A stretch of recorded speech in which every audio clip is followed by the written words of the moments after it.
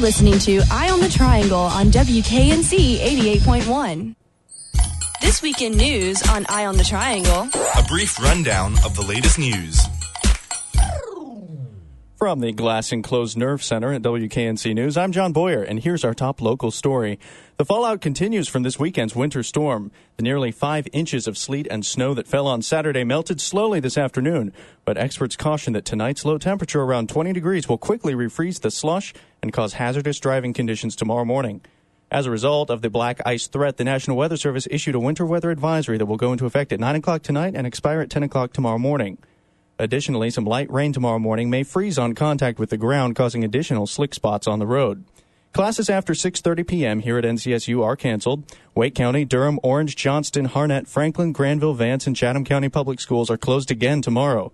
No word, if any, on the status of local colleges and universities for tomorrow. That information can be found on the university website, however. Here at Eye on the Triangle, we encourage you to use common sense when driving tonight. And here's Tommy with a snow-related story. Yeah, while we're on the topic of snow stories, I've got one that I witnessed unfold in the quad of UNC's campus this weekend. There was a huge planned snowball fight that several hundred people, including myself, participated in. When I first got there, I noticed a guy wearing an NC State hoodie. Well, sure enough, about 20 or 30 minutes later, he was being chased and pelted with snowballs by a group of at least 200 people. After the UNC kids tripped him, circled around him, and buried him in the snow, he attempted twice to get up and was forcefully shoved, face first each time, back into it. At one point, a participant actually had his foot on the state guy's back. The whole time, the UNC students were chanting Tar Heels back and forth, and they sang their alma mater and fight song when they were done with him. My point here is that UNC fans have no room to talk when they cite the supposed crassness and incivility of state fans. I'm not implying that a baby blue-clad guest at a snowball fight on State's campus would receive a warm welcome, but it should be known that UNC students are far from darling in their treatment of state fans. WRAL is reporting that Senator Richard Burr has approximately $4.3 million to use in his re-election bid, approximately 7 times more than the war chests of all the Democratic contenders combined. Burr's campaign reported today that they raised $1.2 million in the final quarter of 2009. Democrats seeking to win Burr's seat in the U.S. Senate include NC Secretary of State Elaine Marshall, former State Senator Cal Cunningham, and Durham attorney Kenneth Lewis. The Wolfpack community and Alpha Tau Omega fraternity are mourning the loss of a member this weekend. Technician reports that Spencer Meyer, a junior in technology education, was found dead in his off-campus apartment Friday morning. Raleigh police are in charge of the investigation and do not suspect any foul play. President Obama's State of the Union address last Wednesday night revealed some good news for North Carolina. The New Raleigh blog reports that $520 million of federal funding are coming our way to improve the railways between Raleigh and Charlotte in order to start a high-speed rail service. Estimated to be completed in around 10 years, the project will be a piece of a nationwide network of passenger trains that will travel at speeds of 85 to 110 miles an hour and make a trip to D.C. in only 4 hours. President Obama submitted his $3.8 trillion budget proposal to Congress today, according to Bloomberg. The plan places heavy emphasis on job creation with a proposed $100 billion in additional stimulus spending. The forecasted deficit for the fiscal year of 2011 is expected to run as high as $1.4 trillion. In entertainment news, the nominees for the 82nd Academy Awards will be announced at 8:38 tomorrow morning. In a change to the nomination tradition, instead of 5, 10 pictures will now be considered for the honor of Best Picture of 2009. The ceremony on March 7th will be hosted by Steve Martin and Alec Baldwin. Think you can beat a groundhog at prediction? Keep listening to Eye on the Triangle in the upcoming weeks as we will announce details for an Oscar prediction contest. On this day in 2009, Jóhanna Sigurðardóttir is elected as the Prime Minister of Iceland, becoming the first openly gay head of state in the modern world. And in 2003, the space shuttle Columbia failed as it re-entered the Earth's atmosphere over Texas. In 1960, 4 black students from North Carolina Agricultural and Technical University staged the first of the Greensboro sit-ins at a Woolworth's lunch counter in Greensboro. Today also marks the first day of Black History Month. National Freedom Day is celebrated today, marking the anniversary of when President Lincoln signed what will become the 13th Amendment, which prohibits slavery. Birthday shout-outs go to Lauren Conrad, Rick James, Jessica Savage, and former Russian Prime Minister Boris Yeltsin. Tomorrow is Groundhog Day, and despite the shining success of our local meteorologists in predicting this weekend's winter storm, Legions of idiots will put more faith in the pre-dawn squirming of a large and terrified rodent than an experienced community of meteorologists and climatologists with training in differential equations and atmospheric thermodynamics, not to mention access to the world's most powerful computers. This leads a meteorology student such as myself to ask what it's all worth. I would like to submit for the public's approval a new tradition whereby a weasel covered in jam will dictate our climate change policy.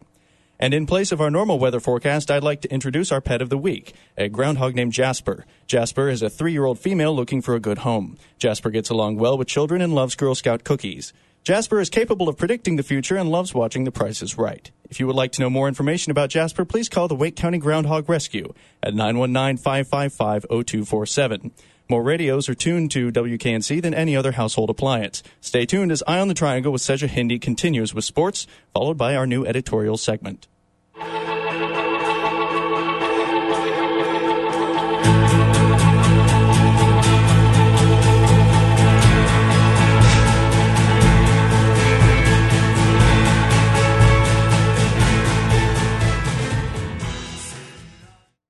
You're listening to Eye on the Triangle on WKNC 88.1. I'm Seja Hindi.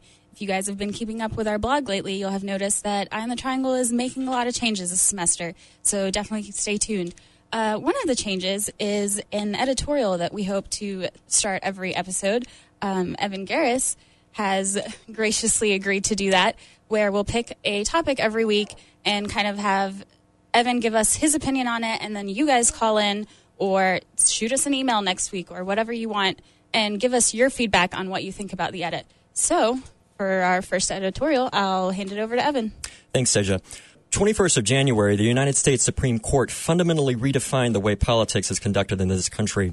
In one swift, forceful blow, the court struck down numerous precedents and decades-old legal interpretations intended to keep the manipulative, greedy hands of America's most powerful corporations from essentially buying favorable votes in Congress. What's more is the decision in this case, Citizens United versus the Federal Elections Commission, seemingly went unnoticed. Not 2 days after the decision was handed down, news of its delivery was quickly eclipsed by juicier stories that would undoubtedly garner media outlets higher ratings and shield their corporate overlords from public scrutiny. Until now, corporations did not have the ability to give unlimited amounts of money to political campaigns. Such conduct was seen, and rightly so, as a danger to democracy. The case was originally centered on broadcasting rights to a politically charged documentary that vociferously criticized the 2008 presidential campaign of Hillary Clinton.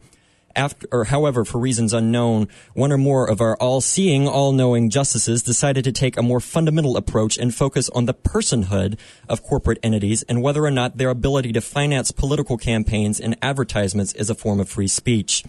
The trial ended with the all-too-familiar vote of 5-4, the new black of the legal world, with the usual suspects, Justices Scalia, Roberts, Alito, Thomas, and Kennedy, comprising the majority. Our highest court has failed us. The justices took a cut-and-dry issue over broadcasting rights and through a pretty remarkable, complex bit of obviously politicized legal abstraction gave corporations civil rights. As not to discriminate, foreign corporate interests are covered too and may now influence our political process. Now these businesses are like the all-American family next door, except this family is poised with a knife over your back, ready to eviscerate you should it aid their bottom line. Democracy obviously isn't making these guys enough money. They won't stop until they've whittled away every barrier to profit-making on the books, and they'll start by buying seats in Congress. My question to you is, where in hell is our outrage? Thanks, Evan. Now on to our sports segment, but before we get to that, you heard Evan's opinions, so make sure to let us know what you think. The opinions of Evan do not reflect those of WKNC, student media, or NCSU. And now on to Tyler and Taylor for sports. We're going to recap the basketball team's action this weekend, talk a little bit about how the rest of the season's looking and outlook going into 2010. And we will also talk about something that will cheer us up while State's not been doing so well, the fact that Carolina's been doing as bad or worse lately. Taylor, you want to talk about what we saw of the basketball team Saturday against Central? Well, the team came out a little slow in the first half, and at times where they actually were down early on. But they battled back, and with a 15-2 run late in the first half, built the lead. And then going into the second half, they ended up stretching that lead out to an easy 77-42 victory. For the team, they were led once again by Tracy Smith, who I think had 22 points, and then Dennis Horner was also the only other player for the Pack to actually have double digits with 13. Yeah, and key thing, it was good to see a lot of the guys we haven't seen get much playing time, if any at all, this season. I think all 13 players on the roster saw a few minutes. Johnny Thomas had his first points of the season, I believe. Taylor, how big do you think that win was for confidence? I know we needed some confidence after I'm not on the team, but the basketball team needed some confidence after the performances against Maryland and Carolina. You think this will do anything, or you think beating Central's pretty easy to dismiss based on Central's struggles this year? I mean, yeah, Central's, not the best team that we're going to see, but definitely just going out there and getting that win. And I think just playing well. They started off bad, but getting on that run finally in the second half was just, it definitely had to help the team's confidence and just build it as they're going in for these next 2 road games against Virginia and Georgia Tech. Yeah, let's first talk about the Virginia game. How good do you think State's chances are Wednesday night up in Charlottesville? Well, Virginia's coming off that big win against Carolina, and, it's going to be a tough win. It'll be definitely a huge win if State can get it for any chances of postseason play, NIT or NCAA tournament.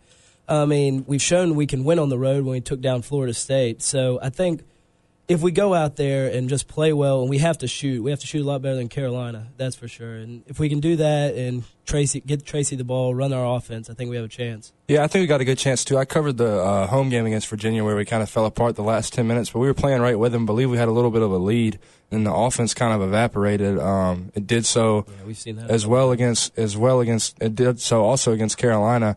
But I think we got a great chance against Virginia. They're not a team that we're going to go up there and expect to lose by any means. They're not the cream of the crop in the ACC, and if State plays well, as we've seen them do at times, I think we got a great chance to beat Virginia. And then going on the road at Georgia Tech, that'll be a real tough game, and I'll be interested, to say the least, to see how the trip down to Atlanta goes. Yeah, we definitely did play with Virginia the first time we were. I think we played them. We had them, and then the free throw meltdown, that kind of stuff. That was just.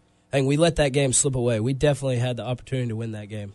Yeah. And then, like we touched on earlier in the show a few minutes ago, talking about Carolina's struggles and how encouraging has that been for you to see? I know we all like seeing Carolina struggle. Oh, definitely. Well, it shuts them up. They can't say, like they always do during football after we beat them, just wait till basketball season. They're really struggling so far.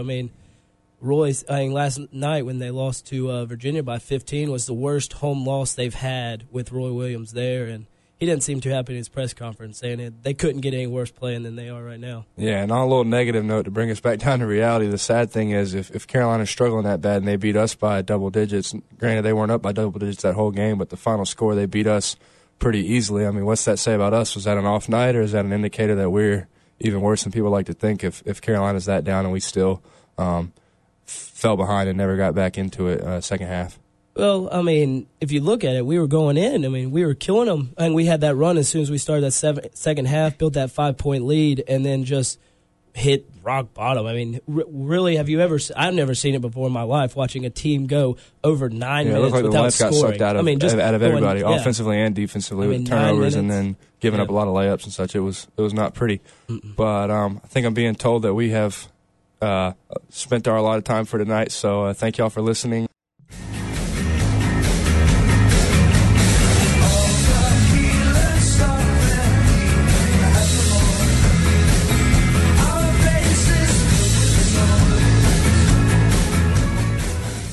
You're listening to Eye on the Triangle on WKNC 88.1. I'm Seja Hindi. Thanks for the sports update, guys. Make sure to check out WKNC.org/blog for more.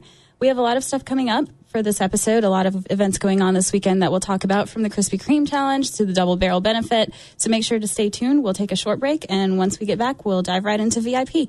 WKNC 88.1. So I'm here today with some of the organizers of the Krispy Kreme Challenge. If you don't know what that is, basically it is now become a tradition where people will register to run 2 miles from the Bell Tower to the Krispy Kreme in downtown Raleigh, eat a dozen donuts, and run back, all under an hour, in support of the Children's Hospital. If you guys just want to kind of introduce yourselves and tell us what your role is with the Krispy Kreme Challenge. I'm Kaylee Porterfield, and I'm one of the 3 co-chairs this year. I'm Jake Lloyd. I'm the second of 3 co-chairs this year. And I'm Logan Dawson, and I'm the 3rd co-chair. Awesome. Okay, so what can you guys tell us about this year's Krispy Kreme Challenge? What kinds of things might be different this year that we haven't encountered in the past? Well, we definitely have a fun weather forecast that we were kind of looking at. Hopefully that's going to cooperate with us a little better than the weather this weekend, definitely. Yeah, we have our chief meteorologist, Logan Dawson, who's ready to give us a full and complete forecast, save any unforeseen crazy weather. But we're still having the race, rain or shine, so everybody needs to come out for sure. Yeah. Right now we're just looking at a little bit of rain, hopefully, but there is the possibility of maybe some snow, sleet. We don't really know yet. We're just hoping that it stays warm enough that we don't run into ice or anything like that. That sounds good. So there are 6,000 people registered. Does that include supporters, or is that just basically runners? No, that's 6,000 runners. 6,000 runners. Okay. And how do you plan to accommodate that many people? I mean, in years past, it has been a lot less, right? Well, last year there was 5,500 and change on top of that, so we really didn't grow that many from last year to this year. We could have, but unfortunately Raleigh Police Department, for safety reasons, told us we needed to cap it at 6,000 runners, which is exactly what we did. So, I mean, we've got everything planned out to the T. Those people will know exactly where they need to go, when they need to be there. They've been emailed specific information, instructions that they need to follow, and it should go just fine. Okay, that sounds good. Something that's definitely going to help, too, with the amount of runners is we do have that whole block around Krispy Kreme, whereas in the past years, everybody's had to stay in that parking lot and try and find water and donuts, and things will be more spread out this year, so hopefully people will have a little bit easier time. I know that was a big problem last year. Okay. Is there any room for the event to grow, or do you think that 6,000 is kind of the cap that you have to keep at? We're really not sure about that right now. We started out the year with Raleigh Police Department saying you can't have more than 6,000 runners, and that may be the cap that we have for the near future. Okay. How is the Hillsborough Street construction affecting the race, if at all? It's definitely been something we've had to accommodate. We've had a lot of open dialogue with the construction company, but they've been more than helpful, and it hasn't made us change our route at all or anything. It'll actually be kind of neat having people spread around that new traffic circle on Hillsborough. Yeah, we just ask everybody to be careful. Obviously, don't run into barricades. Respectful of the equipment, things right, like that. Sure. Okay. What has your involvement been with the Krispy Kreme Challenge over the years? I mean, how did you guys become organizers this year? This is actually my second year at State. I started off last year on the Campus Integration Committee, those are the people that you see out on the Brickyard, registering people, handing out the race bibs and T-shirts and stuff the week before the race. And I actually had the chance to work at Krispy Kreme last year, filling up tons of water cups for all the racers. So that's been my involvement. Okay. How many donuts are going to be sitting out in that parking lot? 6,000 times 12. 6,000. Some of them you can't really count. 7,000 donuts, at least. Yeah. Okay. Yeah, I started 4 years ago, so I'm a senior this year. So my freshman year, I helped out with logistics, just moving barricades and stuff. And then sophomore year, I was on logistics again. Then last year, I actually got to the head of committee. And this year, I'm leading the whole race. So. And I was also involved with logistics. I'm a junior, so my first 2 years I was on the logistics committee handling everything from, I think I actually took care of Porta Johns last year, which is, as you guys all know, a very important job. But, and then just came this year and one of the co-chairs. Okay. What new technology have you guys kind of used to accommodate for the increased amount of people? Yeah, no, that's a really good point. We actually, so last year was the first year we started chip timing the race, which, all the big races, each runner gets their own chip, which lets them, what they do each leg of the race in. So this year we're actually using a new chip timing system, which we're all pretty stoked about. So each runner's got their own bib, and on about the back of the bib's got a chip on it. So they're going to run under an arch when they start, and then they'll start their time, and then they'll run to Krispy Kreme, and if they're still a challenger, they'll get timed again. And then they'll get time when they finish. So that way they can see how long it took them to get Krispy Kreme, how long it took them to eat their donuts, and then how long it took them to get back. And what's great about the chips is they're disposable. So at the end of the race, we don't have to try and cut the bracelets off people's ankles and stuff like that. And with so many runners, it's gonna help things run a lot smoother. Yeah, that was disgusting last year, cutting all those ankles. Oh man, that was awful. Too much sweat. That sounds good. Okay, well, what about the Krispy Kreme regulars? I mean, do you guys hear any feedback from them? How does the race kind of affect them? I think that there are a lot of people that love going out there to the Krispy Kreme to see all those people coming through. I know it brings a lot of people out to Krispy Kreme the night before when we have packet pickup, and then the next morning when everybody's coming through. Yeah, Krispy Kreme loves us. We definitely do a lot of business for them. So a lot of people just love to come out and watch 6,000 people eating. That's a lot of new guys. Yeah. How much money are you expecting to raise? You know, we don't have an exact figure for that. We would like to at least match the $40,000 that we gave from the 2009 race. So beyond that, it's kind of up to charitable contributions from individuals. So, you know, go out there, sign up as a supporter if you didn't get to register, come out on race day. We've got some great merchandise. So anything that, you know, you can donate, all proceeds will go to the hospital. Okay. And I was on the website the other day, and the Parks, I guess, mailbox was the one listed for all mailing. How does that play into it? I mean, are they kind of helping out with organizing, or is there something else? Well, the race initially, when it was started by a group of guys, and some of the guys were Park Scholars. Okay. So the Park Scholarship has been extremely helpful to us as far as letting us use the resources. Our faculty advisor is the director of the Park Scholarship program. We unfortunately store all of our shirts in the park office, so they're going to love us the next couple of days, but they're very helpful, and that's just, we had to have a specific address for mailing checks and stuff like that, so we put that address. Do you ever feel like there's a disconnect between the Krispy Kreme challenge from year to year, especially since people graduate and kind of move on and new people take over the following year? I think we've actually been pretty lucky with that thus far, just because the co-chairs from the past couple of years are still around. So if we have a question or anything like that, they've definitely been willing to communicate with us, help us out with stuff. And I think all three of us are going to be around next year for the race, so that'll definitely be helpful when we transition. We're all a big family. We spend a lot of time together. A lot of time together. So this is something that we had touched on a little bit before the show, but did you guys ever run the Krispy Kreme challenge? I mean, what made you decide to start working on this? I actually heard about it when I first came to state. I'm from Columbus, Ohio, and I just remember coming down here and hearing about the race and being like, that is so cool. You know, how many schools have something like that tied to the university? I'll admit I've never physically run the race, but I think that's my project for next year. Yeah, none of us have run it, but I mean, it's such a cool idea, you know, so I know when I heard about it, I was like, yeah, I'm helping. Yeah, that was hearing about the race when I came up to visit my senior year in high school was one of the things that made me want to come to state. And as soon as I got on campus in the fall, I knew that I wanted to get involved with this organization. That sounds great. So can you guys kind of walk us through the final days before the Krispy Kreme challenge and then race day? What are you going to do? I mean, yeah, the biggest thing this week is packet pickups. All the racers are going to come. We start tomorrow in the Brickyard for all the state people. Anyone who lives in Raleigh that's close, they can come out tomorrow from 1 to 5. We're going to be in the Brickyard giving you your shirts and your race bibs. Same thing on Wednesday. And then Thursday, we're going to do packet pickup at Athlete's Foot over in Cameron Village. And then Friday night, we're doing it at Krispy Kreme. So Thursdays from 4 to 7 at Athlete's Foot, and Fridays from Krispy Kreme from 5 to 9. And then most of the day Friday will just be us, you know, running our errands, picking up our barricades, cones, and what sort, getting everything ready, finalized, going through our last checklist, making sure everybody knows what their specific duties are, and just kind of, you know, doing as many mock-up things as we can. And then Saturday morning, we're going to rock and roll. It's going to be awesome.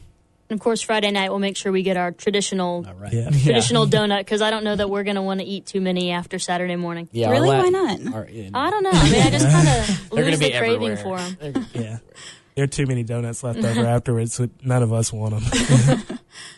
Okay. Is there anything that you're particularly concerned about on race day, or anything that you kind of want to watch out for? Just the weather. Yeah. That's our biggest concern, but we can't do anything about that. We're just going to hope have to wait and see.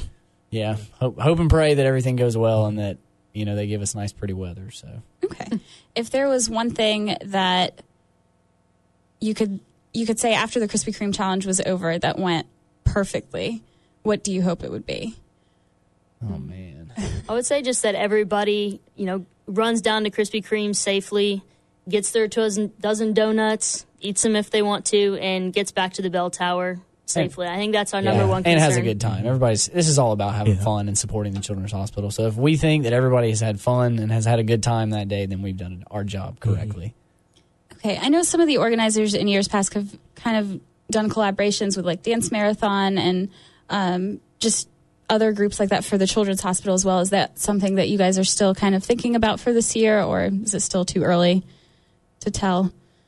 I'd say probably too early to tell at this point. We haven't directly been in talk with any of the other organizations just because we literally have more than we can handle right now. Right. So, but by all means, if anybody wants help afterwards, we definitely love to help everybody out. Definitely. Okay. Well, I think that's pretty much it on my part, unless you guys have anything else you'd like to add. Come out to the race. Saturday morning, Saturday, 8:30. It's going to be early, but it's going to be awesome. I actually just remembered one last question. But you guys said you didn't partake in the race, but what's the easiest way to swallow all dozen donuts in one bag? Oh, man. That's a good question. There's all kinds I hear of the patented smash techniques. method is... Yeah, the smash and the dip into the water cup. Right. Yeah, maybe you see somebody jumping on top of his 12 donuts or something like that. I don't know. Yeah, you turn three donuts into one, so that way you're only Smash eating them together, 4. Right. Yeah. We were talking to Mark from ESPN 99.9 The Fan, and he said he just turned them into 2 bagels and then just ate them both in like 3 bites. And it was... That's gross. He described it in grave detail, so... I guess I'll keep that in mind on Saturday, but no promises there. So, all right. Well, thank you guys for coming. Yeah, thanks a lot. Thanks for having us. We'll be warm in the background when we go.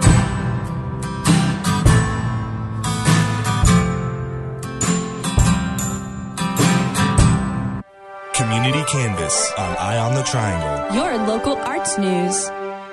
You're listening to Eye on the Triangle's Community Canvas. I'm Kieran Morera. This week on Community Canvas, I spoke with Leandra Ashton and Owen Young of Aquila Theater, a New York-based theater company. The Aquila Theater is putting on 2 performances, As You Like It, a Shakespearean play, and Enemy of the People, an Ibsen play, February 2nd and 3rd in Stewart Theater, located in Talley Student Center.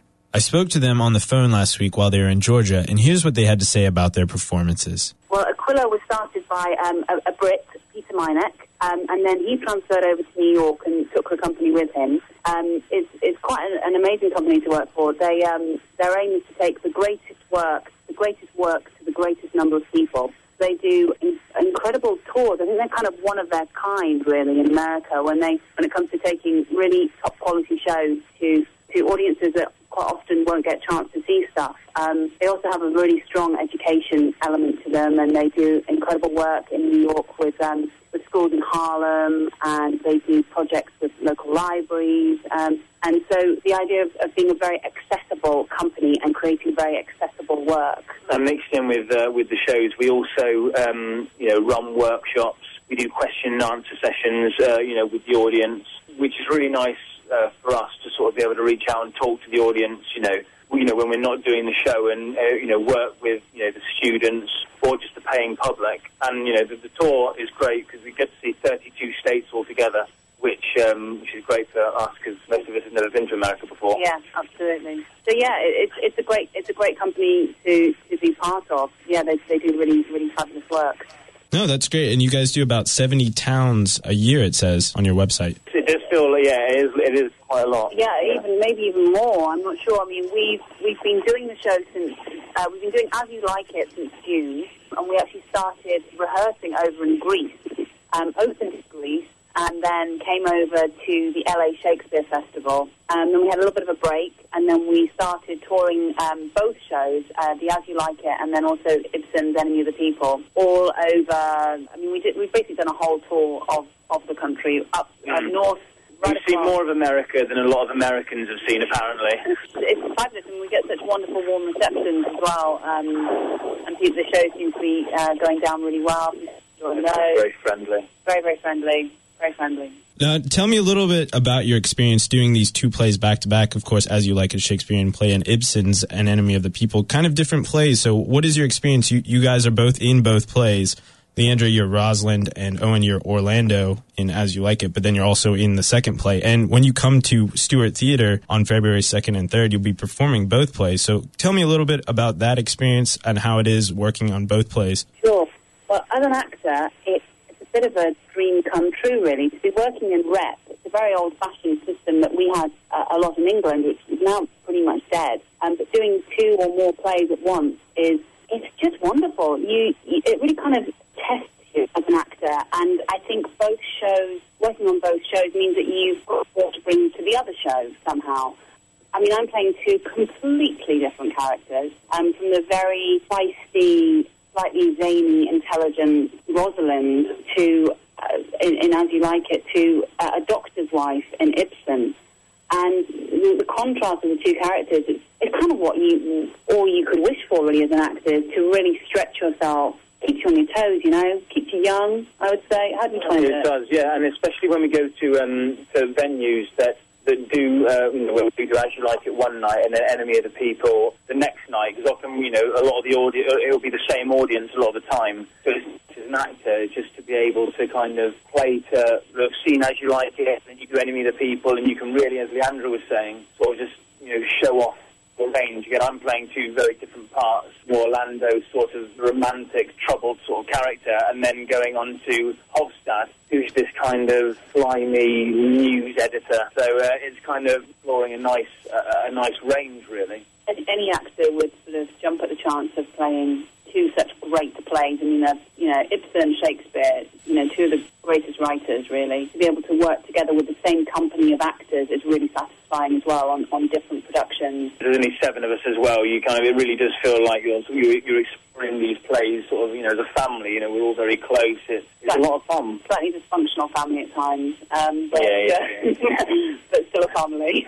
No, that's great. And tell me about your choice for the company to come to North Carolina State University. Well, I mean, Aquila just, you know, tries to get around as much of America as possible, really, and it's always great to come to your town before. So for us, coming from England, that will be a whole new experience. And we're sort of looking forward to playing some shows there for you guys. As I said, the responses from everywhere we've sort of been have been, you know, great. The audience has been lovely, very responsive, particularly with these two plays, which is great. So, no, it's been a real pleasure to kind of go to these different plays, you know, meet such wonderful people. So we're really looking forward to it. Yeah. And tell me, a lot of the audience that's coming to these performances, especially at Stewart Theater, are students. What is the draw for students to come? I know a lot of people, when they hear Shakespeare, they might cringe a bit because they've had to read it in their English class. Or what's the draw for Aquila, and how do you see students really enjoying the plays themselves? Well, I kind of think with both, you know, with both of our productions, I mean, I was with the Shakespeare, with As You Like It, certainly the way we're approaching it is kind of very, very vibrant, very fast-moving. It's accessible to everyone. There's, you know, it's funny, it's moving, it explores lots of different, very universal themes like love, friendship, loyalty, mistaken identity, and also with the cast of 7, you know, we have people who are doubling, trebling, there's even one actor who plays about 7 parts. So it's kind of a very new look at the show. Me and Leandra are actually quite lucky because we just have 1 part in the show, which is very nice. But, you know, it's modern, very quick. I think quite often people have this reaction to Shakespeare because, as you said, they've sort of read it at school and it seems very boring and sort of, you know, they've been forced to sit down and read it, and quite often it's not put up on its feet. But I mean, the experience that we've had doing workshops with students and very often introducing them to Shakespeare for the first time, you know, they'll come thinking, it's going to be boring, and you know, it's old-fashioned, and you know, there's nothing to relate to in it, and then they will leave realizing that the themes are timeless, the language is so exciting. I mean, I was told when I was at drum school that it's the language of giants. You know, you've got this incredible way that Shakespeare crafts words together, and actually, if Shakespeare is done well, and if you take it off the page and suddenly stand up with it and start speaking it out loud, you've got a very, very different experience. Actually, in the workshops that Leandra was just mentioning, you know, we do 3 different types of workshop. And one of those is a Shakespeare workshop. And actually, they've been so successful because, you know, you sort of go in there and you have the different scenes that you try out with the students, and they have so many great ideas about how they think, you know, the lines should be spoken. So actually, you know, there's still an immense amount of sort of creativity and passion when it comes to Shakespeare. So I would say it's a production that's accessible to all, whether you're a big fan of Shakespeare or a complete novice. There'll be something in it that will make you laugh, make you, you know, feel things that you maybe haven't felt in a while, about love. And it's also, you know, I think people sometimes think, I'm going to go and see a Shakespeare, am I going to understand, you know, what's going on? But I think, you know, as Leandra was saying, depending on how you perform it and, when you actually stand up and do it and really speak to the audience, it actually can be, understandable to anyone, I would say. And Ken, our director, has he's actually toured with Aquila for 10 years as an actor, and this is the first production he's directed. And what's been wonderful working with him is that he understands what audiences want and what goes down well with an audience. And also he worked for a number of years with the Royal Shakespeare Company back in Britain, and he really has put the words centre stage. So the work that we've done on the text and the clarity of what we're saying, and I think if actors are on stage knowing what they're saying, then Shakespeare, or be it Chekhov or whatever, the audience will get it. That's the story. The story clearly. So we'll look forward to hearing what you guys make of it. Yeah. All right. Well, thank you, Leandra and Owen, for calling in. Thank you very much. Thanks very much, Kieran. As You Like It will be performed tomorrow, February 2nd at Stewart Theater at 8 p.m., and Enemy of the People will be performed the following night, also at Stewart Theater at 8 p.m. For more information about tickets and about show information, you can go to www.ncsu.edu/centerstage. This has been Community Canvas. I'm Kieran Marrera.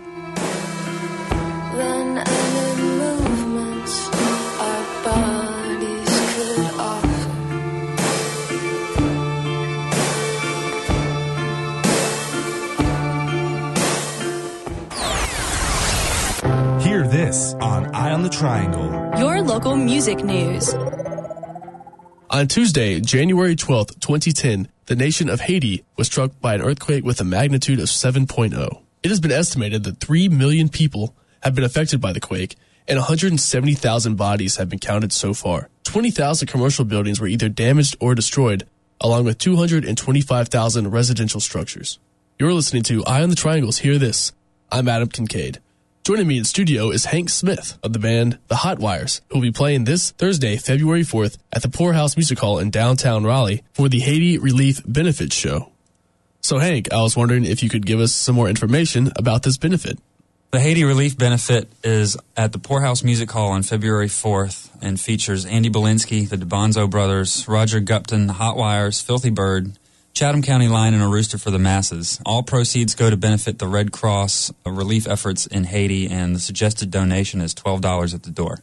It starts at 6:30 and goes until closing. Hank, can you tell me where all the proceeds from the show are going? All proceeds go to benefit the American Red Cross relief efforts in Haiti. So how much do you think the Poorhouse plans on raising for relief efforts? The suggested donation at the Poorhouse is $12 at the door. The show starts at 6:30, and I would expect that they would raise around $15,000 by the end of the night for the Red Cross. And that is a suggested donation. It's not necessarily the price of the show. Right. It's just suggestion. So, Hank, why did the Hot Wires choose to participate in this event? We wanted to help out as well. We saw the opportunity to give back, and one of the reasons that we play music in the first place is to help other people, so why not do it on a much larger scale? Hank, you mentioned one of the reasons that you play music to begin with is to help other people. I was wondering if you could elaborate on that just a little bit. Music is a way to communicate on a larger level. It's also a way to bring people together. So if we can use our combined talents with the people in the band as well as the other bands on the bill to raise money for a disaster, then everybody benefits. And music, to me anyways, is the great communicator and a way to really help people who otherwise wouldn't have a reason to do it. You know, it can really uplift people on a regular basis, even just without a benefit show to help people that are devastated by an earthquake. It could just be a way to lift people up in general.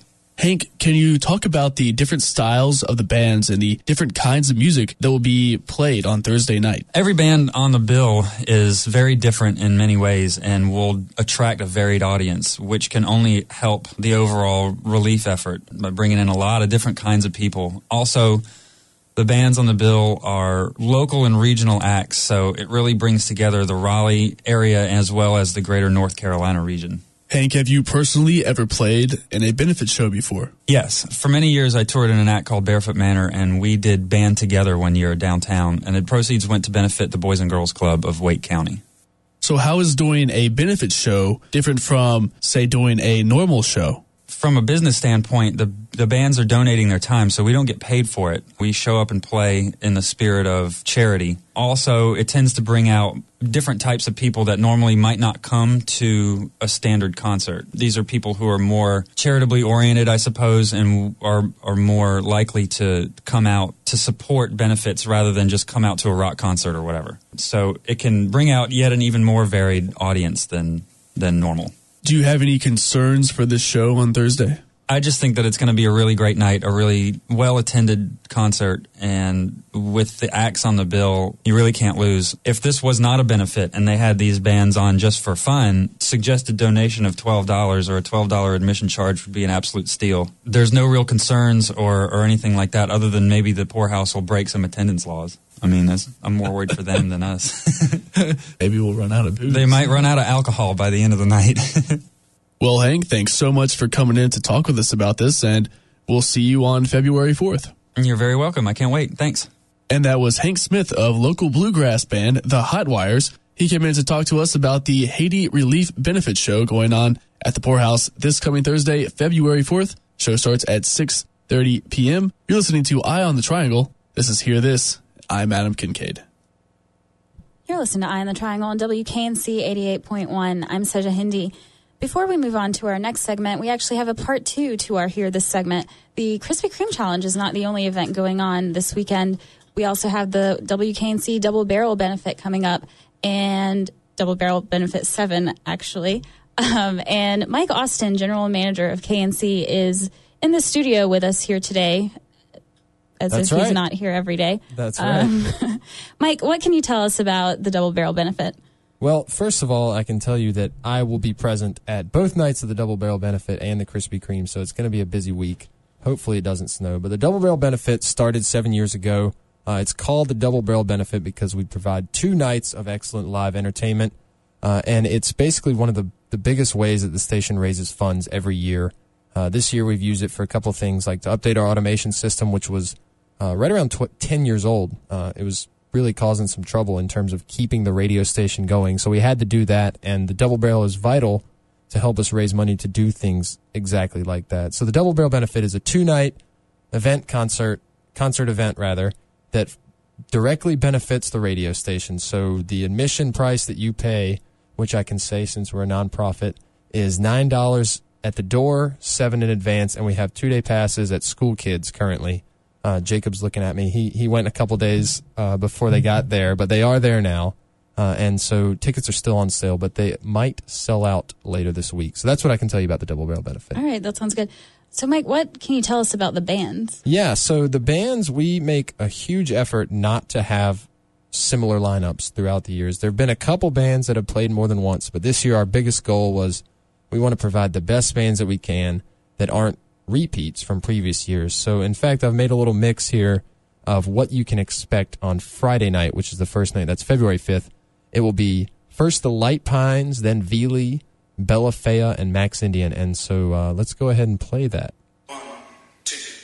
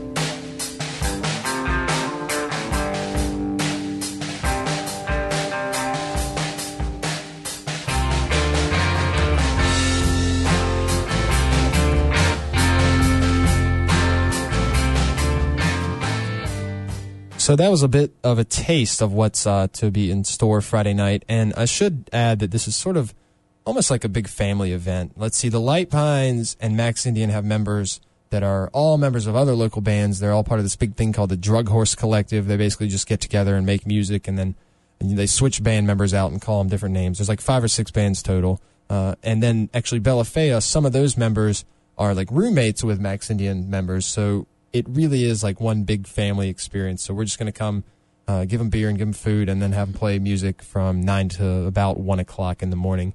And I should say Vili as well is a band that a lot of people are really excited about. They were giving away 3-song EPs all year last year. I think they ran out of those, and now they have some more music on the way that is very soon, that's due very soon.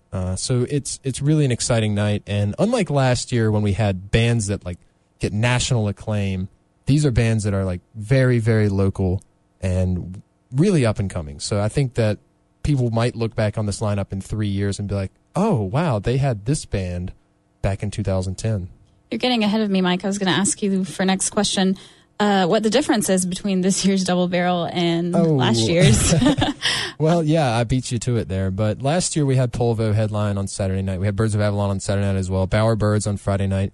And those are bands that have pretty big national tours. Polvo just put out an album last year on Merge after a long hiatus. So that was one that a lot of national blogs picked up, and people said, oh, Double Barrel Benefit. Now, did it do us any good that someone in L.A. knew about the Double Barrel Benefit? No, they didn't come to the show, but it was still cool.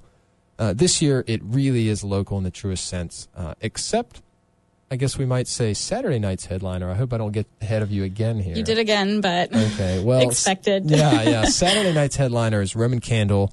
We still call them local. They're from Chapel Hill. They had members of some of these other bands in their band before they moved out of town, which is to Nashville, Tennessee. But in talking with them, they say that Chapel Hill is still home to them. They still love eating at the same places when they come home, and we didn't even have to give them a hotel room. So there you go. Pretty good offer. So what can you tell us about Night 2's lineup? Yeah, let's go ahead and get into this. So it's the Tender Fruit, Midtown Dickens, Spider Bags, and Roman Candle, and here's a little preview of what that will sound like.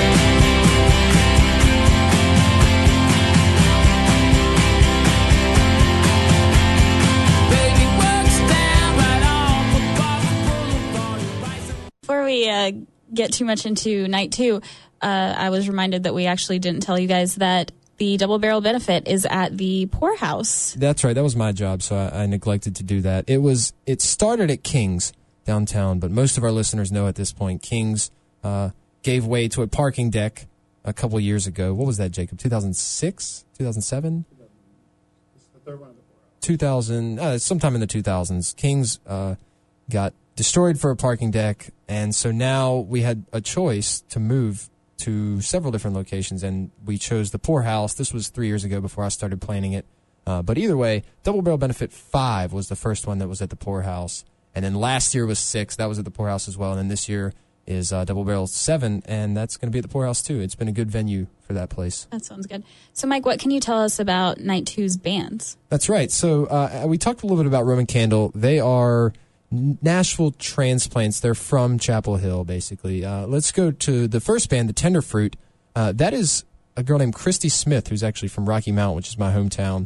One of the better things that come out of Rocky Mount, I should say.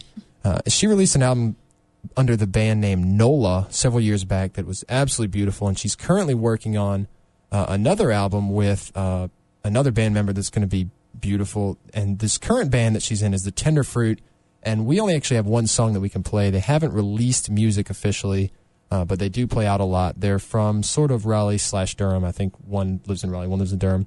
But they're a duet. They're great. beautiful music. Up next is Midtown Dickens, who put out an album as a duet a couple years ago, and then last year they put one out. They added several people to the band. I think 7 different people play on the album. So they'll have more people, more sound. Again, it's 2 girls plus the new band members, and they're really beautiful as well. And then Spider Bags, which is actually, of the 8 bands, the one that I'm least familiar with. But one of the co-organizers of the event loves them so much, she convinced me, look, you might not have heard much Spider Bags. Put them on the bill, I promise you. So I say that to our audience as well. You might not have heard much Spider Bags, but I promise you. The rumor is they'll get you very drunk. I'm not really sure how to interpret that. So, and then there's Roman Candle as well. So, if I had to pick a night, I would just pick both. Well, that sounds good. So we talked a little bit about the actual event and what people should expect. What about behind the scenes? I mean, how many man hours were put into planning Double Barrel Benefit 7? Lots of man hours, and I would say an equal number of woman hours as well. We have been laboring over this since pretty much October. We spent a lot of time. If there's one thing behind the scenes that I want to get out to our fans and our listeners, it's that we absolutely labored and very painstakingly chose these bands. These are bands that we love and that we want our fans to be able to see. So rather than doing like a week-long phone drive telling you to call and give us money, we decided, let's just have a concert and let's pick our favorite bands, our favorite live bands, and we'll take your money, but we'll give you a concert for it instead. And we really couldn't do it without some of our sponsors, Sir Speedy, Empire Eats, Pabst Blue Ribbon, and Holly Aiken is actually, we have a surprise announcement that we'll be giving tomorrow involving Holly Aiken. So those are the sponsors that made it possible as well.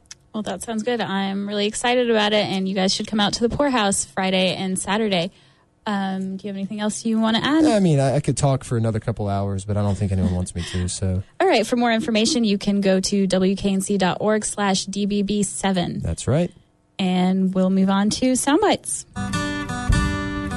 We'll be warm in that ground when we go.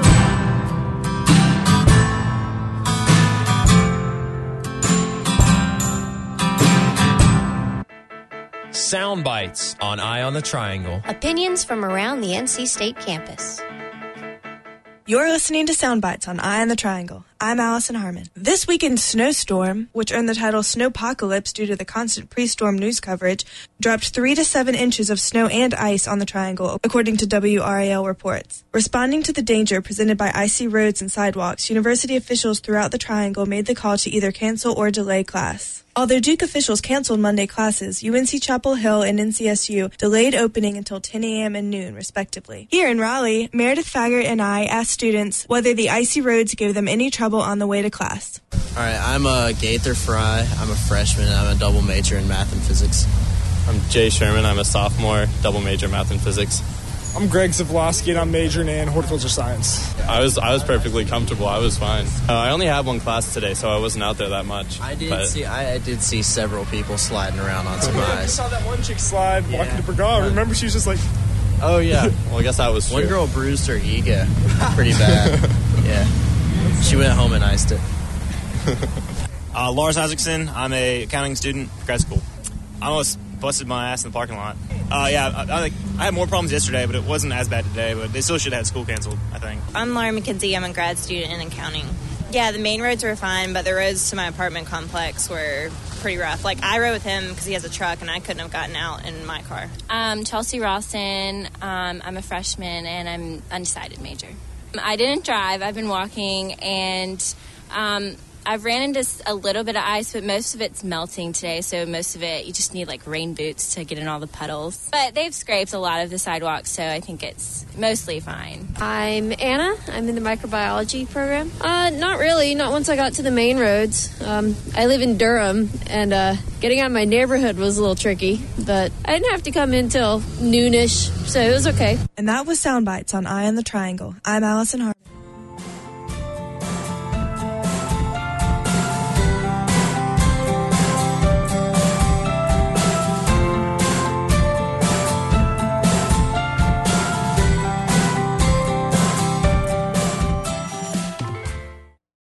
Wraps up another episode of Eye on the Triangle on WKNC 88.1. Thanks for tuning in. As always, make sure to send us emails at publicaffairs@wknc.org with suggestions or ideas. If the editorial made you really angry or you really agreed with it, make sure to shoot us an email and we will read those out on the show next week. And stay tuned at wknc.org/blog for more information on the contest that John told you about earlier. Thanks again.